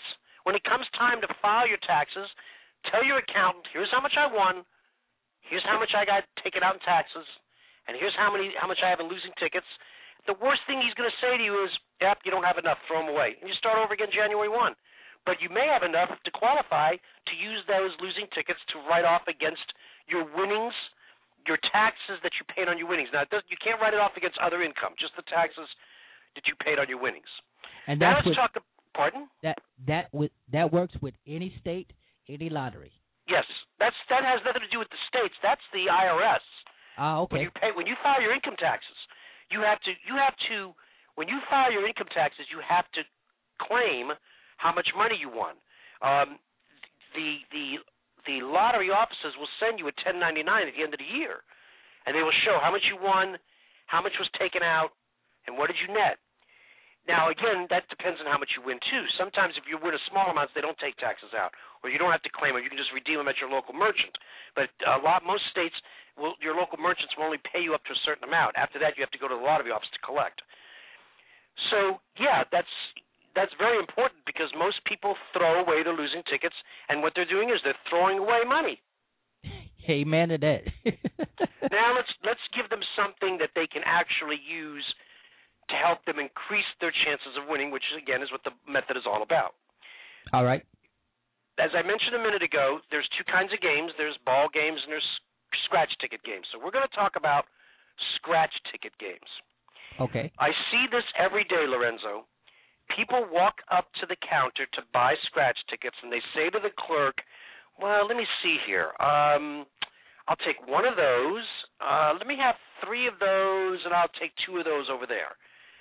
Lorenzo, you might as well put on a blindfold, take a loaded gun, and try to hit the target. It's not going to happen. You're talking to me because they just look so colorful. I pick by the color of the print or something. Oh, like absolutely, and you're not alone. Some people pick by the color. Some people pick, I like bingo. I think I'll play bingo. And I like tic-tac-toe, and I'll play tic-tac-toe. No, people. That's all wrong. You don't care what the name of the game is called. You don't care what kind of game it is, tic-tac-toe, bingo, whatever. That has nothing to do with it. Who cares about that? What matters is how many tickets are left, what the grand prize is on that particular game, and so forth. Now, I do explain in my book, in the chapter that talks about scratch tickets, how to determine which scratch ticket game to play. But here's the thing: once you've done that, instead of, let's say you're going to spend $20 and you're going to buy 10 $2 tickets, okay? Instead of spreading that 10 tickets over 2 or 3 or 4 different games, pick one game, buy all 10 tickets in the same game, 10 tickets in a row. If you do that, almost every single time you are going to find at least 1, if not 2, and sometimes even 3 winners in that stretch of 10 tickets. Wow. Most people do it the other way. They'll buy, like I said, 1 of these, 3 of these, 2 of these, whatever it is. They scratch them all, and they're all losers. Because, again, you're shooting in the dark. If you buy 10 tickets in a row of one game, you are now increasing your chances of winning the lottery. And you will almost every single time find 1, if not 2, maybe even 3 winning tickets in that stretch of 10 tickets. Awesome. Now, by winning, you mean qualifying winning. That could mean the most amount of $10, $20, $50 and up. Oh yeah, it could be another free ticket. It could be $5. It could be $50. It could be $100. So let's say you spent, and let's look at that. Let's look at a realistic scenario. You spent $20. You bought 10 $2 tickets in a row, and you found 2 winning tickets in there, and they were each $5 tickets. So you won $10. Well, so you lost $10 because you spent $20. But doing it the other way, almost all the time you would have lost all $20. So you're doing it because you're trying to increase your chances of winning. So you just did. You found 2 winning tickets. Now, you're not going after the $5 wins, the $10 wins, the $50 wins, the $100 wins. What you're trying to find is the grand prizes. Whatever it is in that game, if it's $100,000, that's what you're trying to find. Well, the only way you're going to find those tickets is by increasing your chances. So by buying 10 tickets in a row of one game, you're increasing your chances. You have a better shot at finding the big money tickets, the grand prize winning ticket in that group of tickets than doing it the other way. The other way, you're just, like I said, again, you're just throwing your money away. Oh, okay. And that does make sense. We wouldn't do that with anything else. No, of course not. Awesome. Anything else? Any more you have to share? Well, again, as you said 2 minutes ago, you can't give too much of it away. Exactly. I always try to share, like I said, at least something that the listeners can use, whether they go to my website or not, which again is winninglotterymethod.com, whether they go to my website or not, and whether they buy the book or not, I like to at least give out a couple of things that helps people. So keeping your losing tickets, again, is very important. At the end of the year, let your accountant know how much you won, how much taxes are taken out, and how much you have in losing tickets, and he can tell you whether or not it's worth getting it back or not. I mean, I'll tell you right now, and this is all fact. I mean, everything I say is the truth. I don't lie. I'm not trying to pull the wool over anybody's eyes because, I hate that when people do that to me. If I told, as an example, if I told people right now, buy my book and I guarantee you're going to win a grand prize, I would be lying through my teeth. And if people believed me, they would be foolish. Okay? So I don't do that. What I do tell people is if you follow my method, you will learn how to increase your chances of winning. So, again, everything that I'm telling people is to help them increase their chances and help them put more money in their pockets. And as I started to say as an example, I just won my last grand prize was in August, okay? It was that one was $98,000. Wow. The government, the lottery office took out 28%, which was about 27,000, something like that, whatever it was, 26,000 and change is what they took out before they gave me my money. I filed my taxes. I reported my losing ticket amount of what I had, and I just got my refund back from the IRS about a week or two ago, and I got back almost $25,000 of the money they took out. Wow. And the one before that, win number 6, that was for $73,000 and change. They took out $18,000, and when I filed my taxes and reported my losing tickets, I got back 17 of the $18,000. It works, but you need an accountant to tell you whether you won enough, had enough taken out, and you have enough losing tickets. So when I tell people those things, that is real stuff. Again, the same thing with the buying the 10 tickets in a row. That is real stuff. That really does increase your chances of winning. Does it guarantee you're going to find a grand prize?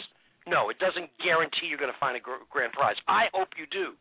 Believe me, I love to hear from people who are following my method and are winning. I love it when they send me emails and stuff because that makes me feel good that people are winning from my method. Let's face it, times are so tough right now. The economy is in the toilet. It's been that way for 2-3 years.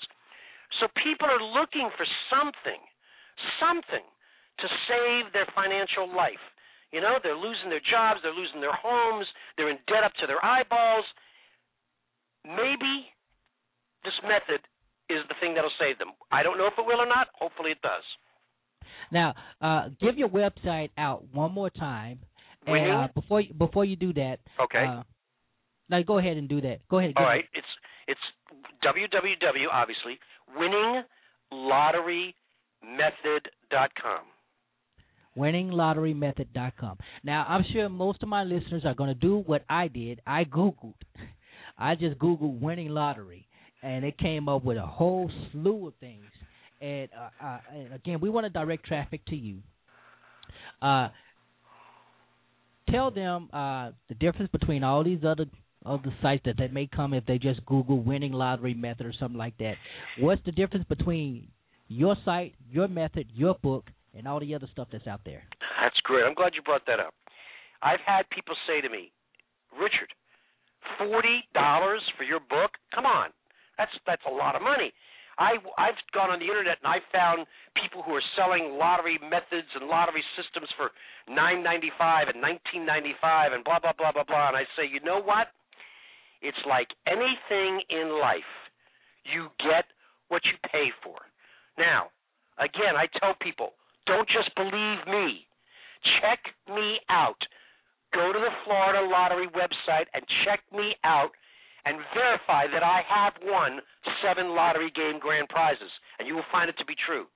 Now, do the same thing with some of these other people out there selling these books that they claim will guarantee you win the lottery or help you win the lottery or whatever.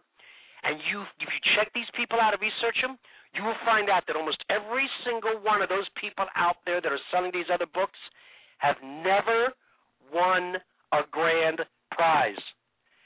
How could they be selling a book, a system, a method, whatever they want to call it? How could they be selling this to people, claiming it will teach them how to win when they've never won themselves? Now, I got to admit, there are a couple of them out there, only one or two as far as I know, that have won, that are selling a book and they've won a grand prize, but they've only won like once or twice. I've won 7 times. Now, Lorenzo, if I needed brain surgery and I only had 2 doctors that I could choose from, that was it. That's my only choices. 2 brain doctors to give me brain surgery. One of them has either never done a brain surgery before or has maybe only done 1 or 2. And the other guy has done 7 successful brain surgeries. Who am I going to use? You're going to use the successful one, the 7th. That's exactly right. Yeah. So, yeah, there are people out there, but, it's the old saying, buyer beware. Yeah. here's what I want to do for your listeners, Lorenzo. All right. Here's what I'm going to do for your listeners. If they choose to buy my book, if they go to my website, again, winninglotterymethod.com, and they buy my book. Oh, and by the way, by request, I've had many people ask me if my book was in Spanish. So what we've done is we now offer my method printed in Spanish for those people who want it in Spanish. Okay, so they can buy it in English or they can buy it in Spanish. But if they go to my website and buy my method, when they click on the website, the home page, if they scroll down a little bit, they're going to see a place where you can sign our guest book. And part of signing the guest book, it asks you the question, how did you hear about my method?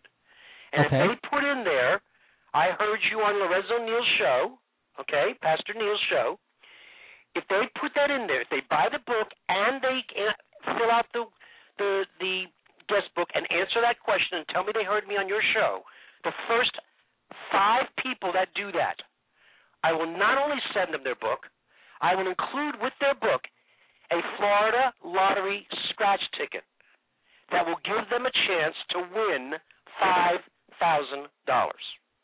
Oh, wait, say that again? If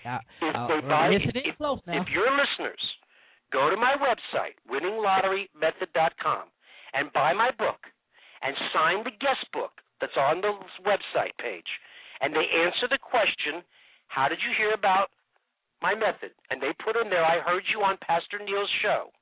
The first 5 people that do that, I will include with their book purchase a Florida lottery scratch ticket, which is going to give them a chance to win $5,000. Awesome. And is there any other way that they could order your book? Is it exclusively sold on your website, or is there any other way? Oh, no, they can. All the major retailers are carrying my book on their websites. They're not carrying them in the stores yet, but, oh, yeah, I mean, I'm on authorhouse.com, which is my publishing company. I'm on Amazon, Borders, Barnes & Noble, Books A Million. Oh, yeah, I'm on all the major bookstore sites. I will tell your folks, though, if they buy their book directly from me on my website, they'll get it a lot faster, because sometimes these other sites, they're out of stock, so they got to wait for more to be shipped to them or whatever. But if they buy it from me, the moment we get their order, there's 2 basic ways to purchase it directly from me. Either they click on the Buy Now button and you use a credit card that goes through PayPal, or they can mail in a cashier's check or a money order, and the address is on the website. Either way, the moment we get confirmation from PayPal that they've paid, or we get their check or their cashier's check or money order in the mail, their book gets mailed out to them the very next day. So they'll get their book a lot quicker from me. But, yes, it is also available on almost all major bookstores' websites. Awesome.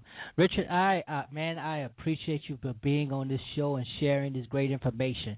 To my audience, I want to say I'm not endorsing any, these are his viewpoints. This is his strategy. This is my way of helping you, empowering you, the listener. This is the purpose of our show, empowering you, the listener.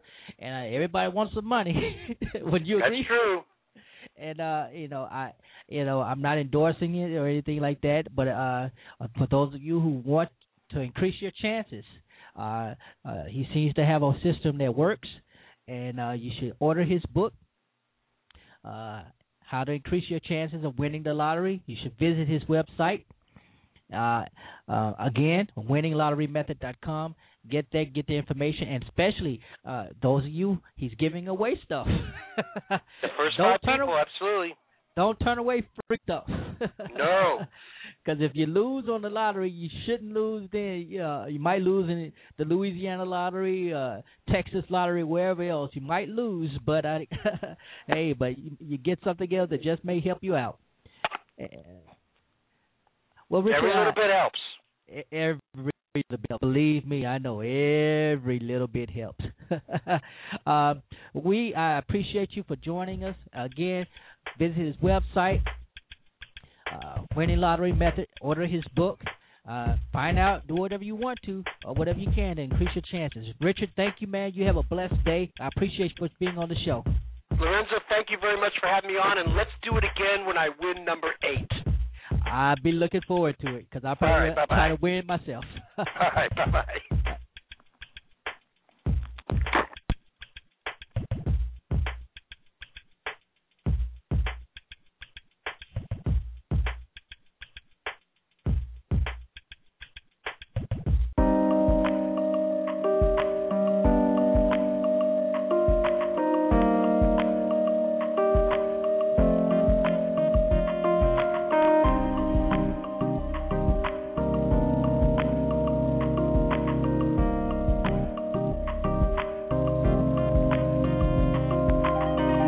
Bishop Samuel L. Green, Supervisor Phyllis N. Green, and the 12th Episcopal District of the African Methodist Episcopal Church invite you to join them at Holy Convocation and Pastors Conference 2011, April 6th through the 9th at the Doubletree Hotel in downtown Tulsa, Oklahoma.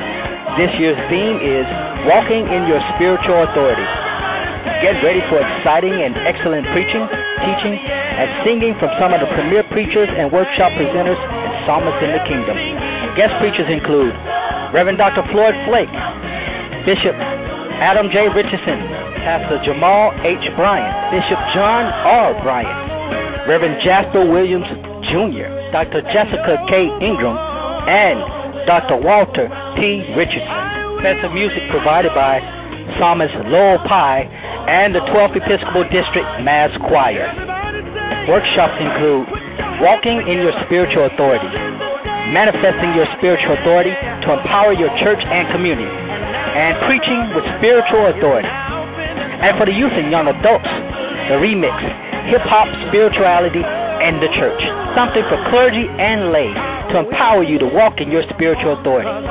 You don't want to miss Holy Convocation and Pastors Conference 2011. Conference host Bishop Samuel L. Green and Supervisor Phyllis N. Green look to see your face in the place. Register today by calling 501-375-4310 or visit www.12thdistrictame.com to register online. Again, you don't want to miss Holy Convocation and Pastors Conference 2011.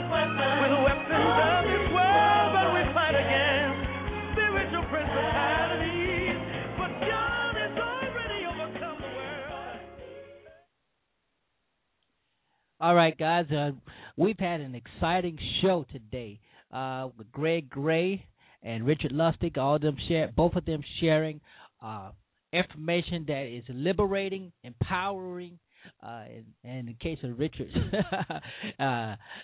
bring money to you. What's that preacher, Leroy Thompson said, money cometh? Well, this may be a way for money to come to you. So, again, great show. Listen, those of you who are in the Mississippi and Louisiana area, want to take the time to invite you to the 8th Episcopal District of the African Methodist Episcopal Church, Holy Convocation Mid-Year, under the leadership of Bishop Carolyn Tyler Guidry, the 122nd elected and consecrated bishop in the African Methodist Episcopal Church in Edward, Mississippi at Bonner Campbell Religious Institute. You're welcome to come in. It's going to be a wonderful time of workshops, preaching. Our senior bishop, Bishop John R. Bryant, he'll be there. John Bryant, he'll be there, and he'll be preaching the opening night on Friday, and on Saturday we'll be taking part in a lot of exciting workshops. So come on down, Edwards, Mississippi, to the 8th Episcopal District Mid-Year. Also, I want to put in a plug for my good friend, my brother, Smokey Norfolk. He has a new album that will be coming out on the 29th of this month. It'll be available in stores everywhere. It's titled Songs That Brought Us Over, featuring a whole lot of worship songs, songs from back in the day, good old praise medley, communion songs, a lot of great songs. It's a duet, some songs with his father, Reverend Dr. W.R. Norfolk Sr. It's a wonderful album, and has some great guests on it, Myron Butler, and it features the 12th Episcopal District AME Church Mass Choir. It's a wonderful album. Again, it should be coming out, available soon in every outlet. So I encourage you to go out and support Smokey, Pastor Norfolk, his ministry. Go out and get that. And man, I'm telling you, it's a fire show. It's fire. And next week, we have another exciting show lined up for you next week. It's been March, and we have two young ladies who are going to be on, and they're going to be empowering the women next week. So you thought this show was good today. You need to join next week. Join in again next week. We will have Lanisha Williams. She is a life coach. We'll have Shannon Nelson. She's an author. I cannot talk. She's an author, and the name of her book is Getting Over Your BS. For y'all think that what it is not what you think it is. But they're going to be joining us next week if the Lord wills, and we're inviting you. Tune in again next week, same time, 6 o'clock, as we sow seeds of wisdom, knowledge, and insight, and we're empowering you to be impactor in the world around you. Going to close out. This song here is a debut single by one of my brothers in the ministry, one of my friends, Jason Williams. This song is titled For the Glory. And we're closing out. Again, we want you to join in next week with Zero Today. And if you missed the broadcast today, you can always catch an archived broadcast of the show. So whatever you do, join in. We'll see you this time next week. Same thing. God's blessing you.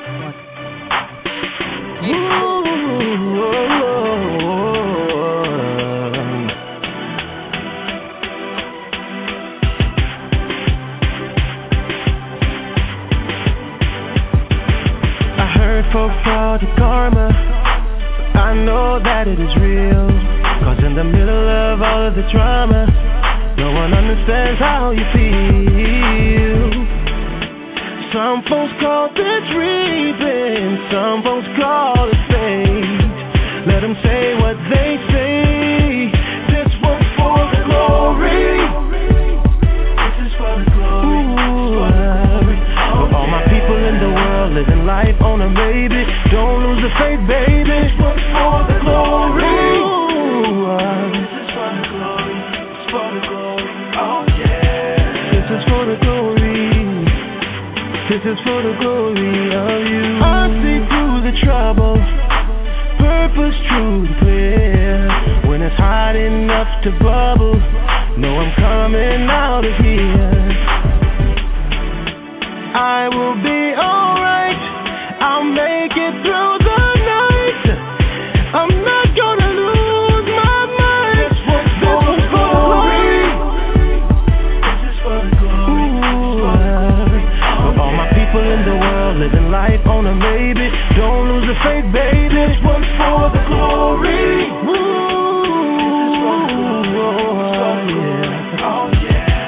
This is for the glory.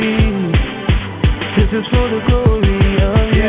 It's for the glory now. I done felt a million people screaming about their problems, how they can't pay their bills. Feeling down in their body and they rest ain't sound. Popping pills in the morning, keep the BP down. How the doctor with the diagnosis gave the family final notice. 'Cause when it's freezing at the coldest, it's for the glory. You gotta know it's for the glory. It's for the glory. You gotta know it's for the glory. It's for the glory. This is for the glory. For all my people in the world living life on a maybe. Don't lose the faith, baby. This one's for the glory. This is for the glory. It's for the glory. Oh yeah. This is for the glory. This is for the glory of you. This is for the glory of you.